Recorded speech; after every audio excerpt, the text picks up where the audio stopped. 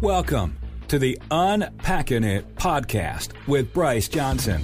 It's a show that unpacks sports, faith, and life with intriguing guests from the sports and entertainment world.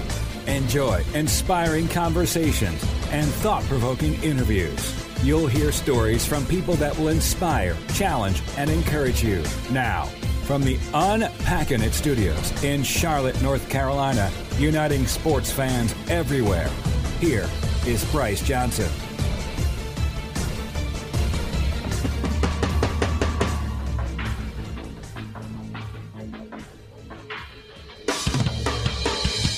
Welcome to the Unpacking It podcast on this Monday morning. I'm Bryce Johnson. For the next hour, we will unpack sports, faith, and life with the Unpacking It community of sports fans. You can subscribe to this podcast anywhere podcasts are found. Also, if you're watching on YouTube, be sure to subscribe on our YouTube channel. And hopefully, if you're on social media, you're following us on Facebook or Twitter or Instagram at Unpacking It. And then also, Corey Miller is with us today. He's at Pastor of Pain. And you can find me on Twitter as well. Just search Bryce Johnson. Man, we have got a loaded show for you, and we will get into the big Carson Wentz signing or trade to Indy, the latest with Deshaun Watson and some other moves around the NFL. Today's Unpack This topic will be about Draymond Green and the Golden State Warriors losing to my Charlotte Hornets. And how about these Hornets? They're playing well, so we'll have some fun with that.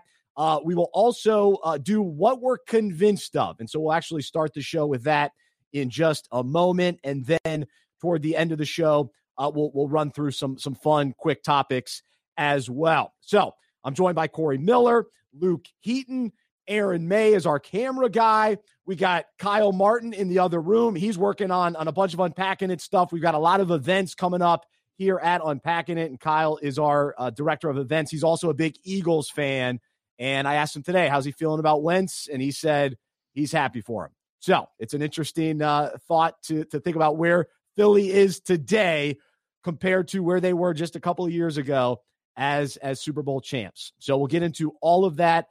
Before we say hello to Corey and Luke, let me ask you this. Do you need to get your own health insurance? Well, go to healthmarketgenius.com. Know your options. It's healthmarketgenius.com. Support them as they support us. Corey Miller, former NFL linebacker, our director of ministry outreach. He is on location today. Corey, good morning. How are you? Good morning, guys. Doing great. Greetings from Tuscaloosa, Alabama. We like to call it Title Town, the home of champions. So I'm in Alabama for the week and glad to be with you. And listen, man, 5-6 years ago, we couldn't do things like this, right? It had to have all kind of wires and this and that. I remember my radio show, I always did remotes and, and sports bars to, restaurants. I'd be everywhere. I traveled, with the team, and you got to have all these wires lugging around this big case. But now in a backpack, bro, we can be across the world with a backpack and some Wi-Fi. Boy, you can do some great things. So I'm glad to welcome all of our listeners at Unpacking It and at the podcast. We welcome you to Title Town here in Tuscaloosa, Alabama. I love it. Well, glad you're still able to join us. And Luke, in the middle of Texas, some major storms and a lot of concern for our friends in Texas. But Luke, how did you survive? And you mentioned before the show that the snow is already melted. Is that right? The snow is gone, which is crazy. It's Texas is just truly a roller coaster of weather shenanigans. So I think the previous 2 weekends ago, I think was the coldest weekend in Texas in the last 188 years. And we had about 140 hours straight below freezing, which was, I think, a record in Texas. And I was telling you guys before the show, people in Minnesota must think Texas is so soft. Like before the bad weather hit, we canceled everyone canceled school because it might rain during freezing temps. School's canceled. People in Minnesota are like, God, what are they doing down there? But a lot of people really suffered here. So like just Texas needs a lot of prayers with recovering. A lot of people are out of power for days, out of water for days. So we're recovering. It was a wake-up call that Texas is not prepared for an ice storm, a weather storm. But we're trending, which is nice. Well, good. No, glad to hear that. And yeah, very, very concerning for sure. And so as we get things going today, we're going to start our show with a new segment that I used to do on the radio show, and now we'll incorporate it into this live podcast that we're doing on Mondays, where basically we let you know what we're convinced of as the week begins. And so we'll go around and each of us will kind of share one quick thing that we're convinced of. And so for me, as I come in on this Monday following a huge Duke win against Virginia, I am convinced that I jumped off the Duke bandwagon too soon, because after Duke lost to UNC, they lost to Notre Dame, and before that they lost to Miami. And I'm thinking, all right, this season's over. Forget about it. Might not even make the tournament. I don't even want to waste my time watching Duke basketball anymore. And now they have won 3 in a row. So they beat NC State, beat Wake Forest, and then a big win this weekend against Virginia. Came down to the stretch. I thought Duke was about to blow it right at the end, but they hung on and they pulled it out at home. It's still, I'm convinced watching Duke without the Cameron Crazies is not right. It's sad. It's pathetic. It's just devastating. We missed the Crazies, but I'm so glad to see them win. And so I'm convinced that Duke is better off with Jalen Johnson. And so there's some debate between Jay Billis and kind of coming out and saying, oh, there's no way they're better without Jalen Johnson, who has already left to go to the NBA and kind of get ready for that. And so for me, I think it's a serious issue when you have individual players that are more concerned about what they're going to do next than what they're playing teamwork, accomplishing goals as a team. And so it's kind of evident that he's gone. They're doing well without him. Other guys are stepping up. Other guys are getting more minutes. And so I'm convinced Duke is better off. But at the same time, I'm convinced that Jalen Johnson has every right to go leave and pursue what he wants to do next. It's tough when these guys are in many ways forced to, spend a year before going to the NBA and they go to college and all that sort of thing, which I'm convinced they need to make that rule change. But anyway, so I'm convinced this morning that Duke has turned the corner and they're going to make a little run to end the season, and they're always good in the ACC tournament, so look out for them. So there you go. I'm convinced of that. Corey, what are you convinced of today? Well, I got like a 2-1 because I'm not going to go too far in depth with any of these two things, but they're very crucial, and I've been speaking on them. Number one, I'm convinced of this, that you guys, especially you, Bryce, laughed at when I said this last week, that the Brooklyn Nets will play in an NBA final against the Lakers, who are struggling right now without a couple of starters out, mainly Davis, right? But the Brooklyn Nets went on the road minus their leader, Kevin Durant, and pulled the broomstick on the West Coast. Golden State, both LA teams. It don't matter. Denver, you name it, they beat them without KD. And what about James Harden? Everybody said he'll be a problem. He's a locker room guy. He's going to pull the team apart. Nope.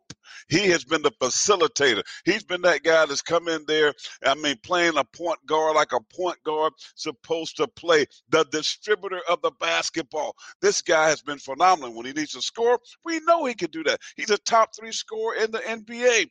But look at the Brooklyn Nets. They will be in the finals. They're going to walk through the Eastern Division. Nobody. I know Philadelphia, everybody's hyped up on Philadelphia. Doc Rivers, nope. Boston, they got beat yesterday. The New Orleans, nope. Miami, they looked okay, barely beat the Lakers. They won't do it, nope. Watch the Brooklyn Nets. The Nets. I'm convinced that Brooklyn, will be in the finals. And part two, I'm switching to football real quick. I'm convinced with Carson Wentz now gone, shipped off to Indy. Indy, to me, when I think of Indy, I think about the race car. I think about the racetrack, the 500, not the Colts, but the Philadelphia Eagles.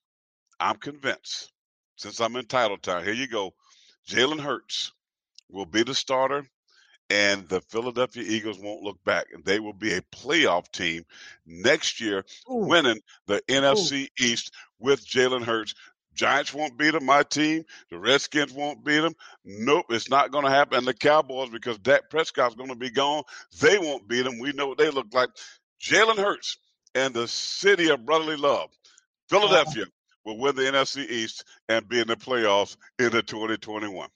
There you go. That is very bold, and I will. I like Jalen Hurts, and I'm rooting for him, but I do not think this Eagles team is a playoff team, at least at the moment. We'll see what they do in the draft and free agency. So that's a bold statement. And then the Nets had a great week. So last Monday, I told you guys I'm not on the bandwagon for the Nets, and then they won all week long and looked great, and like you said, had some big wins.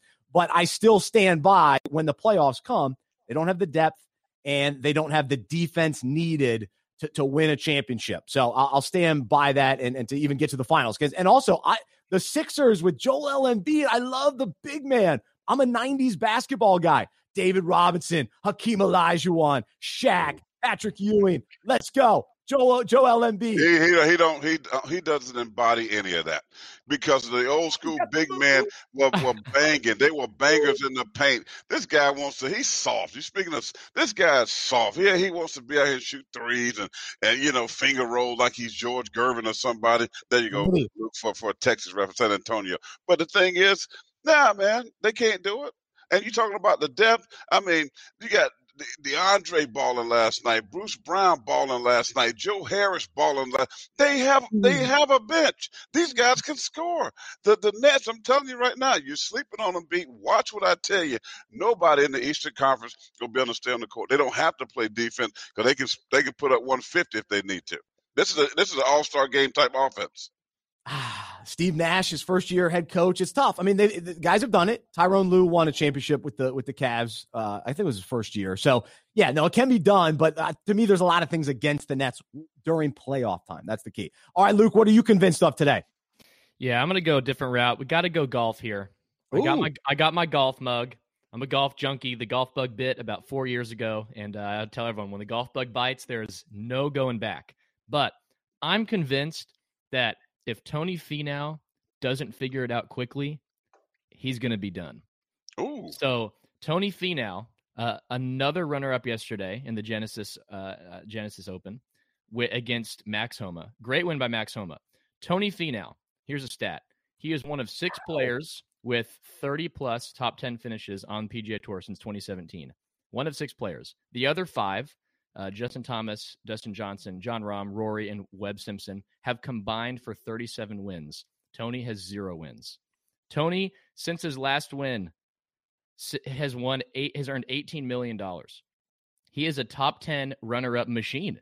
I think it's getting into the mental game of it. I just don't know if he can get it done. Watching it, he shot a 64 yesterday to go into a playoff against Max Homa, and he just looked so stiff over putts. He just fell apart.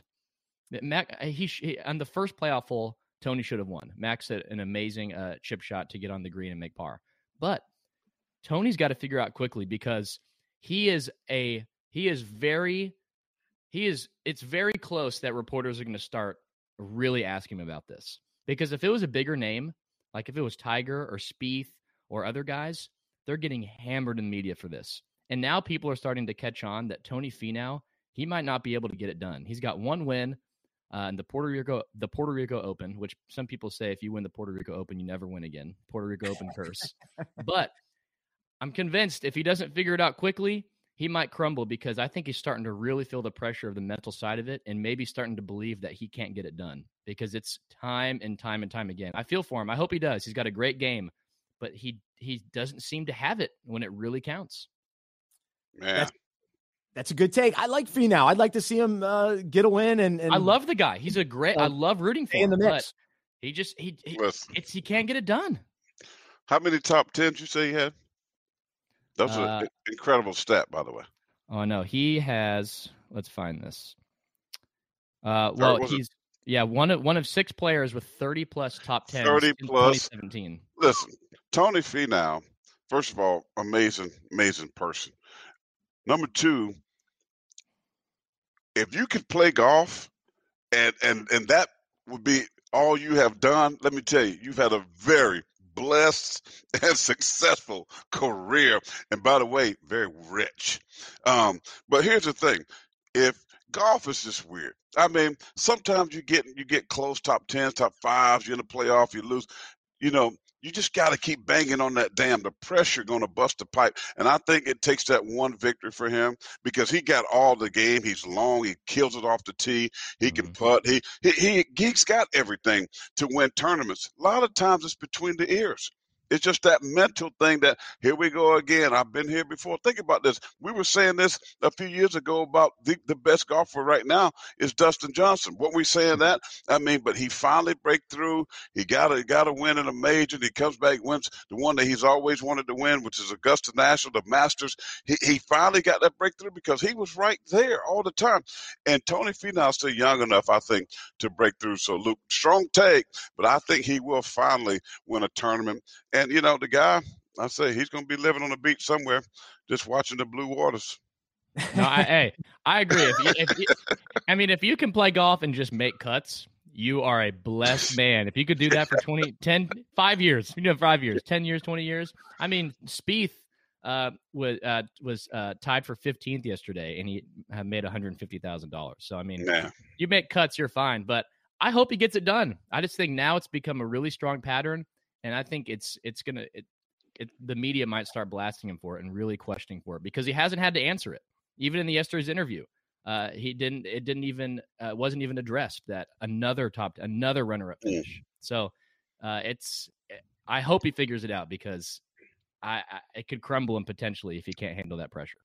Well, there you go. That's what we're convinced of on this Monday. We'd love to know what you're convinced of. So leave your comments anywhere you're listening on social media. We'll see those comments. We'll post some of them if they're good takes. So let us know what you're convinced of. And then if you're listening to the podcast later on, shoot us an email, Bryce@unpackingit.com. So we're switching up the format a little bit today. If you've been listening the last few weeks, we normally wrap up the show with our Unpack This segment, which is when we really, dive into the Bible and talk about a faith topic. But we want to do that earlier in the show. That's what we're all about here at Unpacking It. And so we'll do some fun sports talk here in a little bit and get your thoughts on Carson Wentz and Deshaun Watson and some of the other big stories from the last week. But I want to go back to, I guess it was Friday night when the Warriors and the Hornets played. And so we're going to unpack this game and what ended up happening with kind of the final seconds of that game. And so each week we take a sports topic related to the Bible, related to our own lives. You can subscribe to actually receive the Unpack This devotional in your email inbox. Just go to unpackingit.com. And so we write a devotional 3 times a week, and then Corey does a video twice a week. So we appreciate you listening and responding and offering feedback when we write and record those video devotionals. So today, at the end of the game, it was a tight game. It looked like the Warriors were going to end up winning, but as a jump ball is called, there's a little scuffle on the floor. Gordon Hayward, Draymond Green, the Hornets are able to call a timeout. And what ends up happening is Draymond Green doesn't like the call. He doesn't like that, it wasn't maybe another jump ball, or he didn't like that the Hornets were able to snag a timeout and keep possession of the ball. And so he gets a couple technicals. He gets tossed from the game and in many ways cost the Warriors the game because the Warriors were up 2 at that time. Then the technical fouls, Terry Rozier goes to the line, hits 2 free throws, ties up the game, and then ended up hitting a game winner. Before that, I guess it was the 3. And so he ended up just being the hero of the game. And so a big win for the Hornets. They're playing really well. Terry Rozier continues to put up 30-point games. And so as a Hornets fan, we're loving life.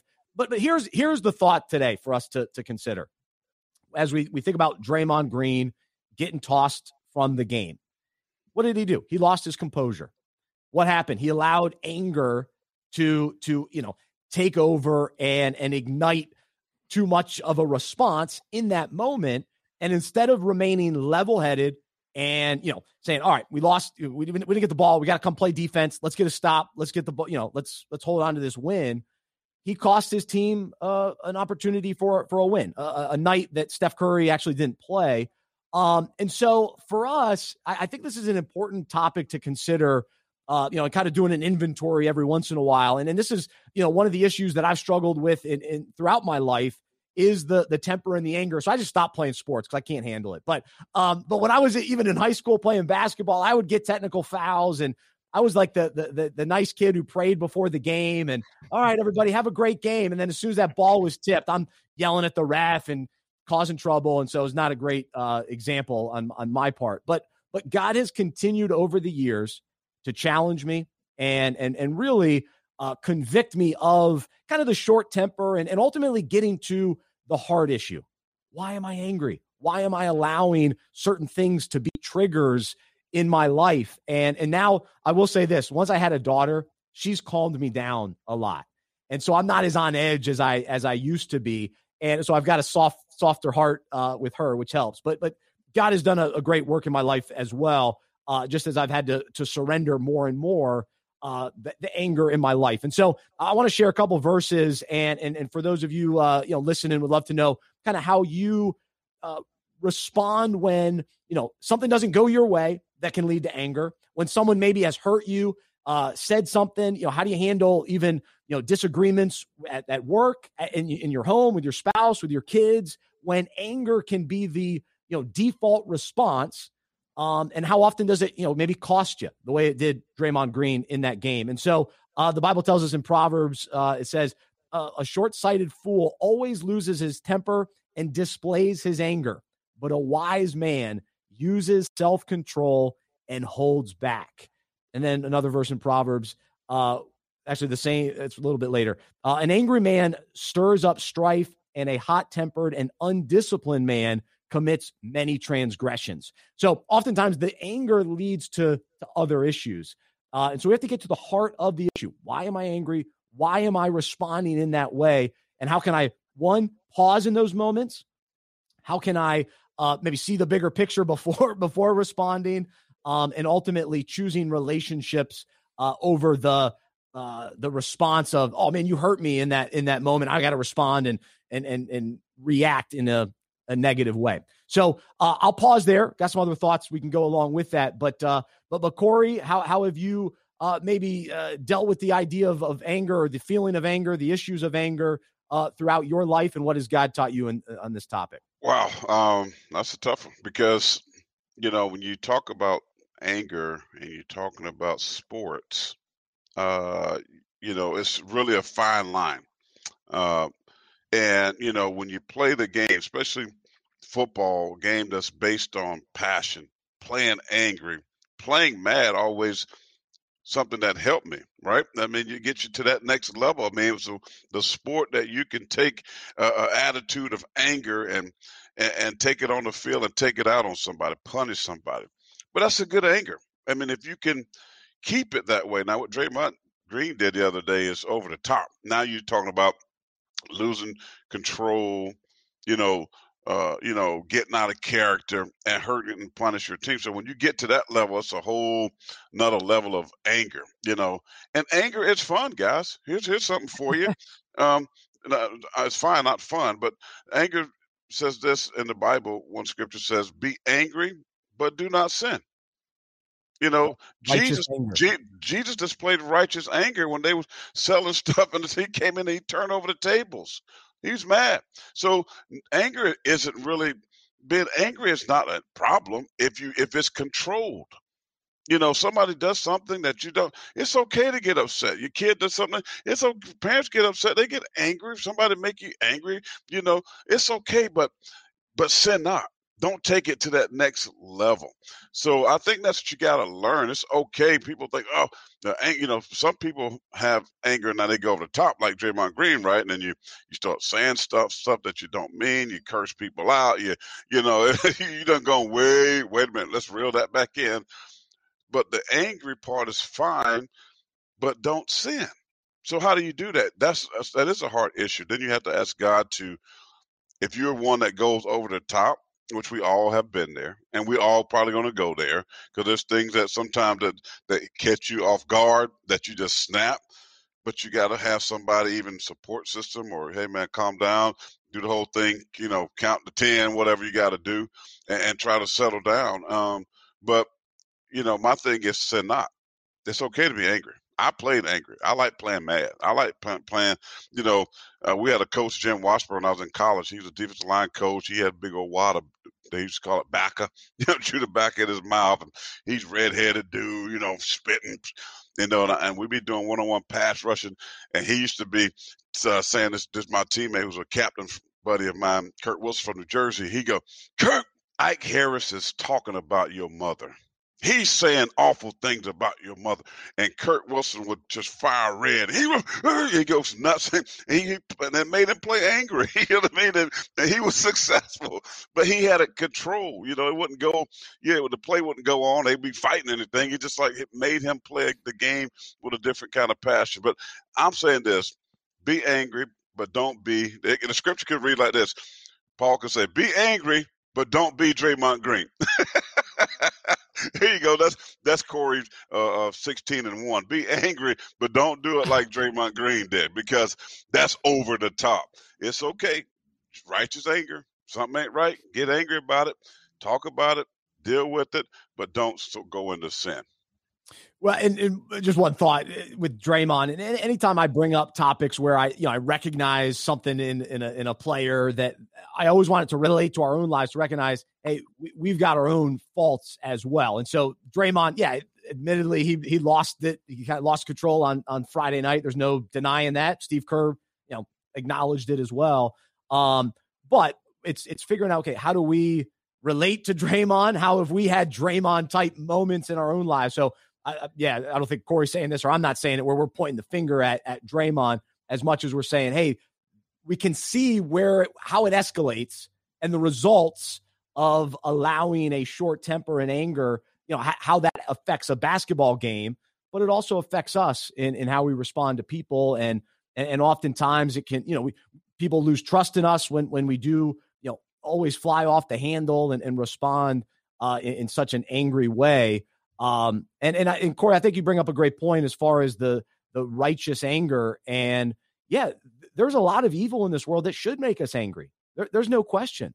But what do we do with that? And do we ultimately turn to the Lord to say, all right, Lord, give us clarity on how we're supposed to respond to this injustice and to the evil of this world? And how do we step in when we can? How do we speak up when we have the opportunity? And then how do we stand up against evil as well? So that's some of that can. And I think every individual is different. Like you said, you had an issue with it, so you had to deal with it. I mean, some people it's not even a problem. But when we try to relate this thing to sports, that's why we're trying to give some examples, right? Just in sports, it's hard. I mean, because I've done things like that in the game. You know what I mean? The guy late hit me, offensive lineman, go at my knees or my ankle. I punched him in places I probably shouldn't have punched him. I've done things. I've gotten into fights. I mean, Ron Wolfley, we played the Phoenix Cardinals back in the day, Arizona Cardinals. He was a cheap shot guy. Me and him went into halftime tunnel fighting. I mean, that's just who it was. I mean, that's the way it was. So, but I think the thing is, if you have an anger issue, how do you deal with it? And it's a hard issue. That means asking God to help you deal with it, because you can't deal with it on your own. He has to help you exercise that calmness. I mean, and maybe get, a pleasant word which turns away wrath, but the anger stirs up issues. I mean, so, God has to help us deal with these types of things. And in sports, it's hard. Nobody's saying it's easy.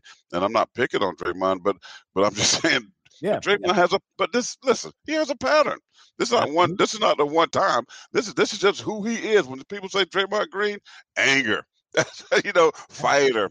But a lot of people like that because he exercises a toughness. But he needs to, in that situation, be able to back out of that, and he can't back out. So that tells me that's a heart issue that needs to be dealt with. And as a Hornets fan, I'm glad he lost it. But as learning a lesson today, let me real quickly read Ephesians, and this is the one that you either read or alluded to, 4:26 and 27. This is the amplified version where it says, "Be angry at sin, at immorality, at injustice, at ungodly behavior, yet do not sin. Do not let your anger cause you shame, nor allow it to last until the sun goes down. And do not give the devil an opportunity to lead you into sin by holding a grudge or nurturing anger or harboring resentment or cultivating bitterness. So those are the negative results when anger takes over and takes hold in your life. Luke, you got something to add to this? Yeah, I think anger is, I think people really write it off as, oh yeah, anger, avoid anger. Anger management, all these terms. But anger is taken on such a negative connotation, but I would really venture to say it's a neutral term. Just like anything, and like a lot of things in this life, a lot of things are neutral, but it's where are they directed? Like food, a gift from God. It's probably neutral, but it can be directed towards gluttony, or it could be directed towards thankfulness. Everything of like sex. Sex is good, gift from God. It can be directed towards horrific sins. It could be directed towards gratitude and thankfulness and self-control. Anger. It can be directed towards, like you were saying, Bryce, it can be directed towards I'm angry at injustice against God, or I'm angry because of pride and something in my life that I'm prideful about has crumbled, or someone has done something against me and I'm and insecurity is coming out. Like anger in itself is new. I mean, you read the Psalms, like there's so many Psalms where the writers are saying, pleading with God to rain down vengeance on them, to take away their enemies, to destroy their enemies. But for a lot of those, it's out of a heart of God. They have sinned against you. It's not about God, they took away my horse, I want you to kill them. It's God, you are holy. This person, this nation is sinning against you. Please do something and honor your own name. Like a lot of the Psalms are about that. So like not only should we be telling people, hey, you're angry, or what are you angry at? It needs to be directed towards, does your anger result in I'm angry at injustice against God? Is my anger resulting in fruit? Is it resulting in people knowing God more? Or is it selfish anger? And we can tell people on the other side, hey, why aren't you angry? There's people, I could probably get like this sometimes. It's easy to kind of want to stay neutral. I don't want to get angry. We as Christians should be angry at injustices against God. That should break our hearts. That should arise up anger. Anger is just like pain. Pain protects us. When we feel something that hurts, like a broken wrist, if we didn't have pain, we'd have no idea. We'd keep injuring it more and more and more. Anger can protect us. Like, oh, I see that. I have this anger inside me. Why is that? Well, it could be because it's an injustice against God and the Spirit is convicting me about this.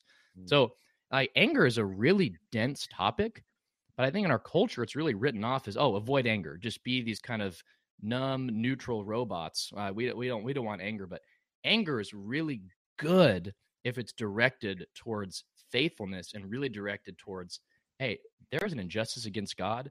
God, please protect your holy name and do something about it.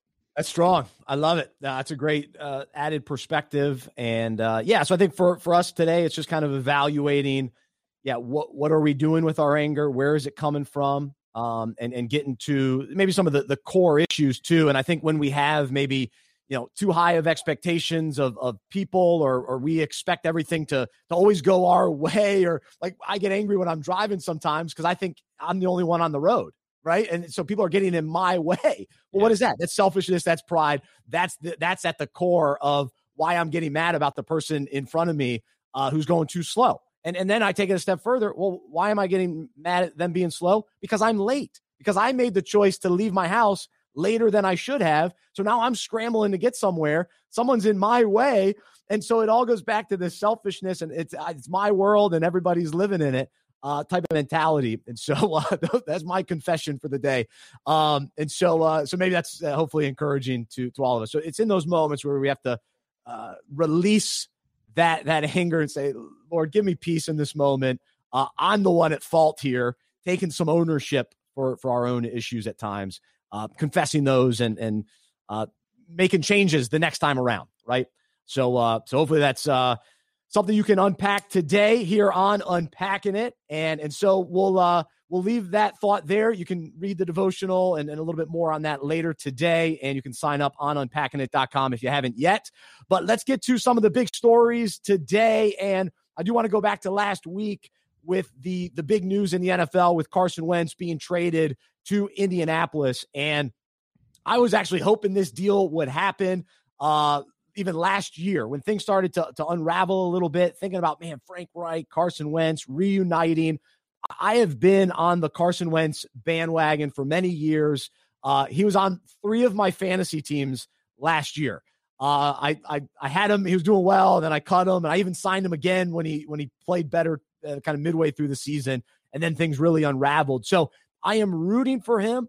I love the trade for the Colts. They didn't have to give up a ton. And I do think we're going to look back years later, maybe even just in 1 year, and go, wow, the Eagles absolutely blew it with Carson Wentz. We can't believe they let this talented of a player leave their franchise. But at the same time, this is the best case scenario for everyone. It wasn't working in Philly. It wasn't going to work. The damage had been done. And even talking to Kyle here at the office, who's an Eagles fan, the problem was winning the Super Bowl. I mean, that's winning it without Carson Wentz. And so it's so hard to overcome that. And you've got just that hanging over your head with Nick Foles and the Nick Foles statue and all of that.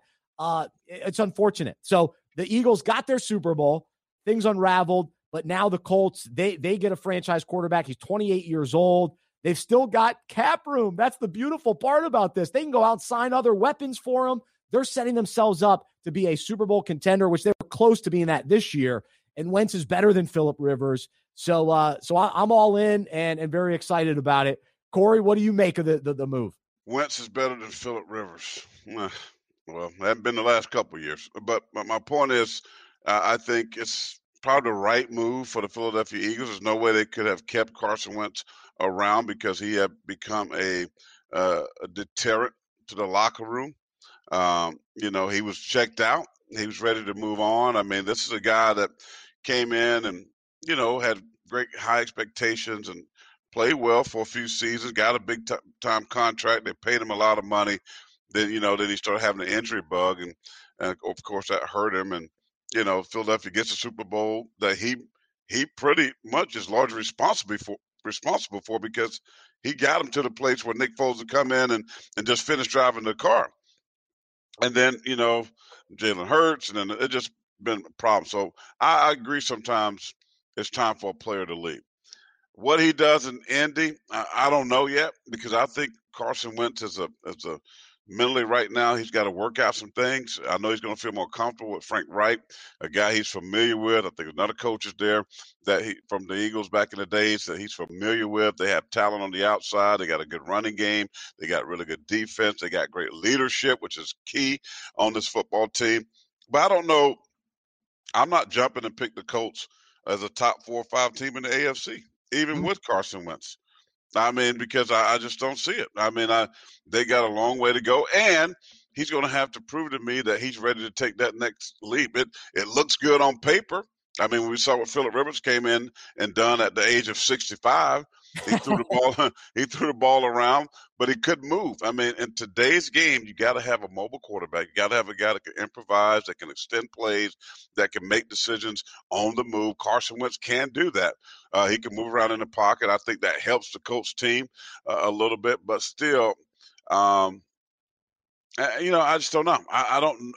And maybe it's the media. Maybe it's what we've heard. We don't know because we're not in the locker room. We're not around guys. So to me, when you talk about that position, leadership is huge. And he hadn't shown me just yet that he's a great leader. I mean, when you look at the other quarterbacks, around the league, that's top shelf, the Tom Brady's, the Aaron Rodgers, the Patrick Mahomes, the Deshaun Watsons, the Drew Brees, these guys, they had leadership and players rallied around them. I haven't seen that with Carson Wentz. I've seen the opposite. So do I expect that just to change because of a new location, a new address? I don't know. We just got to wait and see. Yeah, I think that's a great point because we do need to see the leadership side of things. But as far as the skills and the talent, we know that's there. And we see this all the time in sports where guys have an off game, an off season, a losing streak, or, a slump and all those sort of things. And because the talent's there, they bounce out of it. Or because they change scenery, they're able to respond differently. And so that's what I lean on with Wentz, that the talent's there. We know it's there, and the Colts will pull it out of him. And I think there already is enough leadership, and that's already somewhat of a veteran team, especially on defense. And see if they keep T.Y. Hilton and some of those guys that have been there for a while now. But I think it's a good enough structure that's in place there that he can plug in and not necessarily have to totally carry the locker room. But to your point, the quarterback's got to be a key leader on the team. There's no question about that. And he's going to have to step up in that area.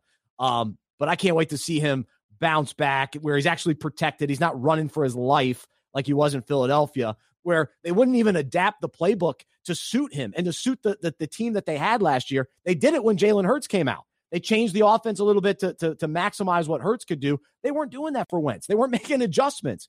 And so the Colts will be able to maximize Wentz. So I can't wait to see it. Luke, go ahead, man. It's so hard to have an opinion. And now it's crazy to say when Carson Wentz was in the NFC East. It's like the conversation was always, man, is Dak overrated or underrated? Is Carson Wentz overrated or underrated? It's just so hard to say. At this point, they're probably properly rated. I mean, we haven't seen enough of consistent health in Carson Wentz to really gain an understanding of what he is. I agree. We know he has talent. And again, in football, it's all about right situation. It's all about who's on the field with you, what's it like in the locker room, what's it like upstairs in your head. This could be great for him. And it seems to be a move that is worth it. I mean, why not take a flyer on Carson Wentz, who has shown he has great talent, and give himself a good situation? You can win with Carson Wentz. It's just what's the next 3 years? We don't know his longevity. At this point, this is probably a homer call, but I'd probably take Dak over Wentz. I think Dak has showed more. And Dak has really continued to develop as a passer, which I really appreciate. Before his injury this past season, he was incredible through the air. It's just, again, like I've talked about, tons of horrific holes in the rest of the team. But I like the trade. I think it's a great spot with a former coach. Indiana has a great culture. I'm drawing a blank on the linebacker's name for the Colts, who had a tweet about, we don't want you here unless you are going to give everything you have. If you're going to take plays off, we don't want you in Indianapolis. Just in general, not about Wentz. He was just saying that in general. Yeah. Just in general about players. That's what I'm saying. Indianapolis has a great culture. This could be this is a great environment for Wentz, assuming he still has it, to thrive. It's a good culture. If Philly, not the best situation, culture wise, we're not really sure what's going on. We're not sure if Wentz has lost the locker room or not. A lot of different potential inside turmoil. But man, you want to kind of resurrect a career with plenty of years left? Go to a great culture. And Indianapolis has that. So I think it's a great, great spot for him. And I love that Indianapolis took a flyer on Wentz.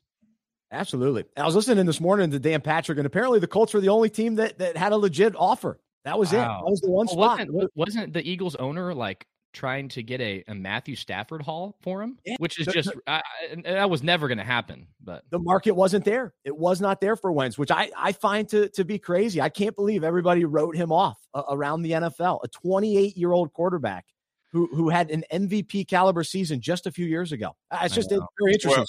Good for the Colts. Here's the thing, guys. Y'all got to understand. It's that's good. Again, you're looking at stats, you're looking at all this stuff, but when you get this in the NFL and that buzz goes throughout the league, it's an internal problem. It's things that's happening. So he not just the locker room, but his relationship with other players to these things become issues in other owners, and it's a fraternity and that's only one team that wanted him, that offered anything for him, and it was a guy that maybe knows him. Frank Wright says, "Hey guys, I know what's been said, I know what's out there, but I know this guy, and I can reel him back in." That's the only reason he has a job there, right? Because Frank said, "Hey, you know what? This is a good dude. I know he's been dealt some tough hands. Listen, we're going to work together well. We had a good run together, so we can reinvent the wheel, so to speak, right? So, but you got to understand that just shows you that when the people start talking about he's a problem in the locker room and a bad attitude, nobody wants you around. They don't want you to come and poison their system, right? We know he got talent. We know that he can play when he's healthy. But one team, and listen, they ain't give up anything. A third rounder and a 2022 second rounder that could be a first round if he plays 75% of the plays. It'll be late. For a $100 million quarterback that's under 30, are you kidding me? That tells you what the sentiment is across the NFL about Carson Wentz. So there's something to that. Now he has to go out here. He has to go out here and prove that, hey, I'm a different dude. It was a tough environment there, but I needed a fresh start. And if he goes out there and they win the division and get in the playoffs and make a Super Bowl, listen, everybody in Indy will love Carson Wentz. They'll be start chanting Peyton Manning again. But he has to go do that. Now, if he goes out there and struggle, 16 touchdowns, 15 interceptions like he's been doing, 72.8 rating, they're going to be ready to get rid of him. And so it's a lot of pressure on him. He got a new chance, but a lot of pressure, guys, a lot of pressure. Mark it down. I'm all in. I think they're going to be great. I will not be surprised that they're fighting in the AFC Championship. It's hard to pick against the Chiefs because the Chiefs are still the team to beat in the AFC, but I put the Colts right there. I mean, the Ravens, Titans, okay, that's fine. They're right there. We'll see what the Steelers do. But the Colts are going to be in the mix, and Wentz is going to have Buffalo. a bounce-back team. Yeah, Buffalo too. That's fair. Right. Yep. Bryce, being a Colts guy, was this your best case scenario, getting Wentz, or was there some other direction you were hoping they were going to go? No, I think Wentz is. Yeah, I think the age and with a young running back, Jonathan Taylor, Michael Pittman came on late in the season. They had another wide receiver. I can't think of his name at the moment, but he was great early and then he got injured. So they've got some weapons. T.Y. Hilton isn't necessarily your true number one anymore. They've got 3 tight ends. I love Mo Alley Cox. He's really good. Trey Burton was actually with Philly when Carson Wentz was there. So Carson Wentz has everything he needs to do well. So it's really just on him. Like, he has no pressure to make up for other spots on the field that aren't filled. Won't happen. So it won't happen. It's all there. It's all there for Wentz to be successful. So Yeah. he's going in. From that, you could say that's pressure, but really it's no. Like, he doesn't have to make up for any other poor positions. Like, Who's in their division? The Titans. That's it. That's the problem. That's it, though. So both of them can go to the playoffs. I'm just not sold on Tennessee long term. I just don't know. That's fair. I like the Colts better heading into next year. I don't know how sustainable Tennessee is. With that grown man in the backfield, they got big time receivers on the out. Listen, Tennessee got a formula that works in the NFL. Great defense and run game, which a lot of people have gotten away from because they want fantasy football numbers and PlayStation. But that formula still works. Which in Indianapolis, right? It's now they have the same formula. And if you can play great defense, you can get to the Super Bowl. That's right. So now it's Indianapolis or Tennessee who can be more successful, because they really have both teams have the same formula. They're pretty similar. Who else in that division? Jacksonville and Houston. So those two teams. Go ahead and count them out. Not doing it next year anyway. Yeah. And so speaking of Houston, Deshaun and Paris Campbell was the wide receiver I mentioned. I just wanted to get that out there. Deshaun Watson, we still don't know where he's going to end up, but you're wearing all your Panthers gear, Corey, and the Panthers have been making moves. They are setting themselves up. They are all in. They're going to do whatever they can to get Deshaun Watson. And I'm excited about the possibility. I want them to do it. Even if it means, I hate to say it, if it means Christian McCaffrey, I still say you go for it. You got to get Deshaun Watson. It's all about having a quarterback. And so I think the Panthers are going to do it. I really do. He's got the no trade clause. Come here. The weapons are here. They got to kind of maybe add a couple offensive linemen, but keep a couple, add one or two, and then they'll be good to go. But they're set, man. They're ready for Deshaun. Let's go. Well. Well. Let's get going. Let's get this thing popping the last quarter of the show. Okay. Listen, I love what they're doing. They're making moves. They're freeing up cap space. They're cutting everybody. If you got some money and you don't have the performance to match your dollars, they're going to move on from it. But, that's normal practices, right? And I think these are moves that they probably are good moves because, these guys weren't, upper esh and based on what they were making. Fine. They cut my friend Mike Pilardi, which I'm bummed about. But other than that, I understand it. The punter? Mike Pilardi, the punter. I saw he's been on the podcast. Great guy. Well, you had my man from the Gamecocks there who was better than him. Well, he wasn't better than him, but he had a good season. And he was healthy. He played all last year, though, in front of him. Yeah. Pilardi was injured, so it's unfortunate. Yeah, well, he'll find somewhere. There's 31 other ones. But listen, man, I don't know about Deshaun. I'm a CMC dude. Tell me. I'm a CMC dude, bro. Listen, you can't go getting rid of everybody. You can bring a quarterback. Bryce, a quarterback needs help. I know you're a big Tom Brady guy and all this stuff. He can be Tom Brady at 58 years old if he didn't have all the pieces around him. You can't sell the farm. You don't have an offensive line that could block me right now. I got bad knees and bad shoulders. I think I can get around those tackles that the Panthers have. If you bring Deshaun Watson in here running for his life, you can't protect him. You don't have a running back, and you heard me say this, the new age running back is a Christian McCaffrey type of guy that can be a weapon outside as a pass catcher, running the football out of the nickel and dime sets, perfect. But if you got to get rid of Christian McCaffrey, I love Mike Davis, a Gamecock, but they ain't going to cut the mustard. I mean, he's an in-between tackle guy, great player, but listen, if you give it up, because you're going to have to give up future picks, you're going to have to give up your best offensive player over the last 3 years, you're going to have to give up Bridgewater, you don't have an offensive line, and what are you going to do? Yeah. Normalcy comes back. You fill up the stands when that time comes because he's a Clemson guy right down the road, I-85. But he ain't got no help, zero. And I just don't listen. I'm sorry. I would much rather keep things in place, play Bridgewater another year, draft a quarterback, get me some offensive linemen. You build your team from the inside out. And Tom Brady's got another year. He's gone. Drew Brees is gone. Matt Ryan is gone. NFC South wide open. No need to risk everything and get nothing on your return. Nothing. You're getting a top 5 quarterback. Yeah, you're getting a top 5 quarterback with nothing to work with. You can be a top 5 quarterback, but we saw that with Patrick Mahomes. And he's the best quarterback in the league. But if you don't have nobody to block for you and time you get the snap, you're running for your life, it ain't going to work. I absolutely agree with that. I absolutely agree with the offensive line. There's no question about it because Andrew Luck was unbelievable and they weren't protecting him and he's out of the league now. So you have to build the offensive line. I don't care how great you are. So I totally agree with that. But as far as the running back goes, let's talk about the best running backs last year. Dalvin Cook, how did he do in the playoffs?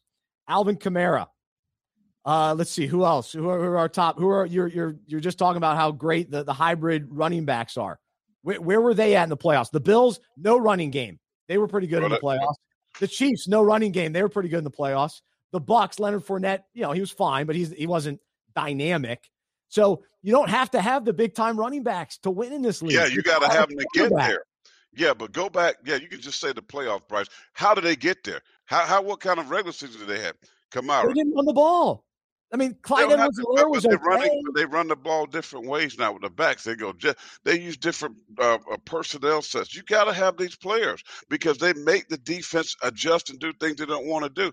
You got to have that's not true when people say, oh, you don't need a top. You better have a running game because the Bucs had to be able to run the football in that championship game. Leonard Fournette, some could argue, his name would have been in there with the MVP in the Super Bowl. He had a pretty daggone good game, and that's splitting time. Right, with Jones. So, listen, Christian McCaffrey is a big-time weapon. And if you get rid of him, listen, I like their receivers, but let's be honest. They're not great receivers. Now, Samuel, who they moved around, the guy from the Jets, I'm forgetting his name. Robbie Anderson was him and he's DJ solid. Moore. That was as good of a 1-2 combo as any receivers in the league. The numbers they put up with Teddy Bridgewater. You give him Deshaun Watson. Okay, but my point is this, but they're not known across the league as the dynamic duo. So my point is, I'm just being honest, they're really good players. They're really good players, but even then, if you don't have an offensive line, what would rank the Panthers' offensive line? It's lower tier, for sure. And PFF ranked them at the end of the season as 18th in the league. Okay. Yeah, I question. I already know PFF is, but I question that. They need help for sure. Yeah, so you build the line, but it's so hard to find a quarterback. Like that's the whole game. You got to find the next guy, and we've already seen enough of Watson to know that he can be the guy. Now he had a tough year last year because they didn't have a lot of weapons, and so to your point, Corey, yeah, you got to have somebody to throw to, and you got to be able to run the ball because David Johnson was inconsistent. But my point is, you don't have to have like hanging on to McCaffrey and paying him as much money as the Panthers are paying him, that doesn't necessarily mean Super Bowl. But having a stud cornerstone quarterback, that does set you up.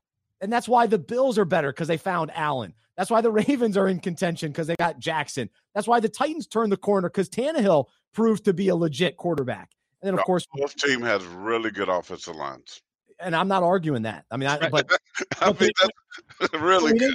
We didn't see any mediocre quarterbacks taking their team deep into the playoffs either. Bryce, let me ask you this. So it's a convincing argument. Do whatever it takes to go get a quarterback. Of course, you can't win without a quarterback. That's a convincing argument. Would you do it in the draft? Panthers are at 8. Would you? I've seen so many mocks talking about Trey Lance. I'm probably not sold on Trey Lance, but neither. They're saying, could you go get Trey Lance, let him learn behind Bridgewater for a year or two? So could the Panthers have a 3-year plan and then also get offensive line in the draft? Keep your picks. Even if you don't want to get a quarterback at 8, you could potentially get the Oregon kid at 8, the number 1 lineman in this draft. Or you could trade up a little bit. So you could go that route. And as a side note, Christian McCaffrey is only 24 years old, which is just insane. He's so young, so dynamic, which is crazy. But would you go that route, Bryce? I mean, I like drafting offensive linemen early because normally you can kind of hit on those guys and they end up playing 10 years. And so it's a good route. And drafting a quarterback, it's about a 50-50 shot on bust or good. And this Lance kid is like, come on, man. The dude played 1 game last year. I mean, played at a small school. I mean, listen, this is the Panthers. Like, I don't, Tom McShay and whatever the other dude named, Mel Kiper of the world. I mean, listen, I know they sell and this is all good, to talk about and all this good stuff. And, but listen, at the end of the day, draft in the line inside out is how you build your team. And yeah, Deshaun Watson, if he came to the Panthers and played with them, I'd be thrilled. I'm not saying that, but I'm just saying, would you be willing to give up the farm? And now you got to try to do crazy stuff to bring in people to help him out.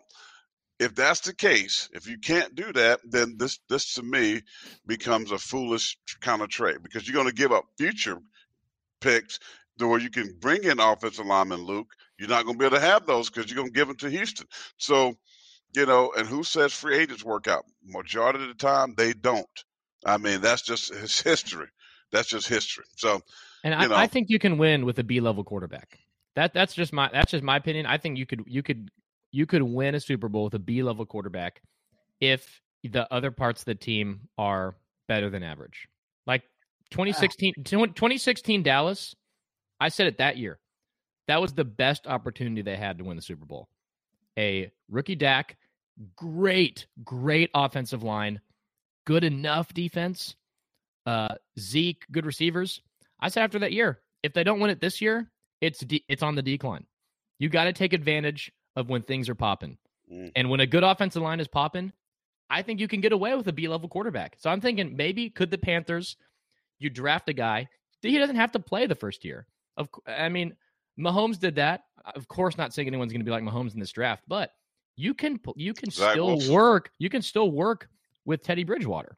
You could stick a rookie behind him, let him learn for a year, and then deploy him the next season. I think that's possible. It's if you make a conscious effort to patch up the O-line. Yeah, no, we'll talk more about it as the weeks come. I think the Panthers have a great franchise. I think free agents will come here. They're going to want to play with Watson and Rule and Tepper. And so I think they're building something. And so I think they can find those offensive linemen. So, Corey, you're showing off some rings. What are the rings? Do I need to go get my fantasy rings? That's title time, baby. And, if you're talking all this talk y'all talking, see, the examples are here. You know what I mean? This is title time, baby. The examples are here. Whose name's on that? Miller. That's what all that matters. It counts in the bloodline.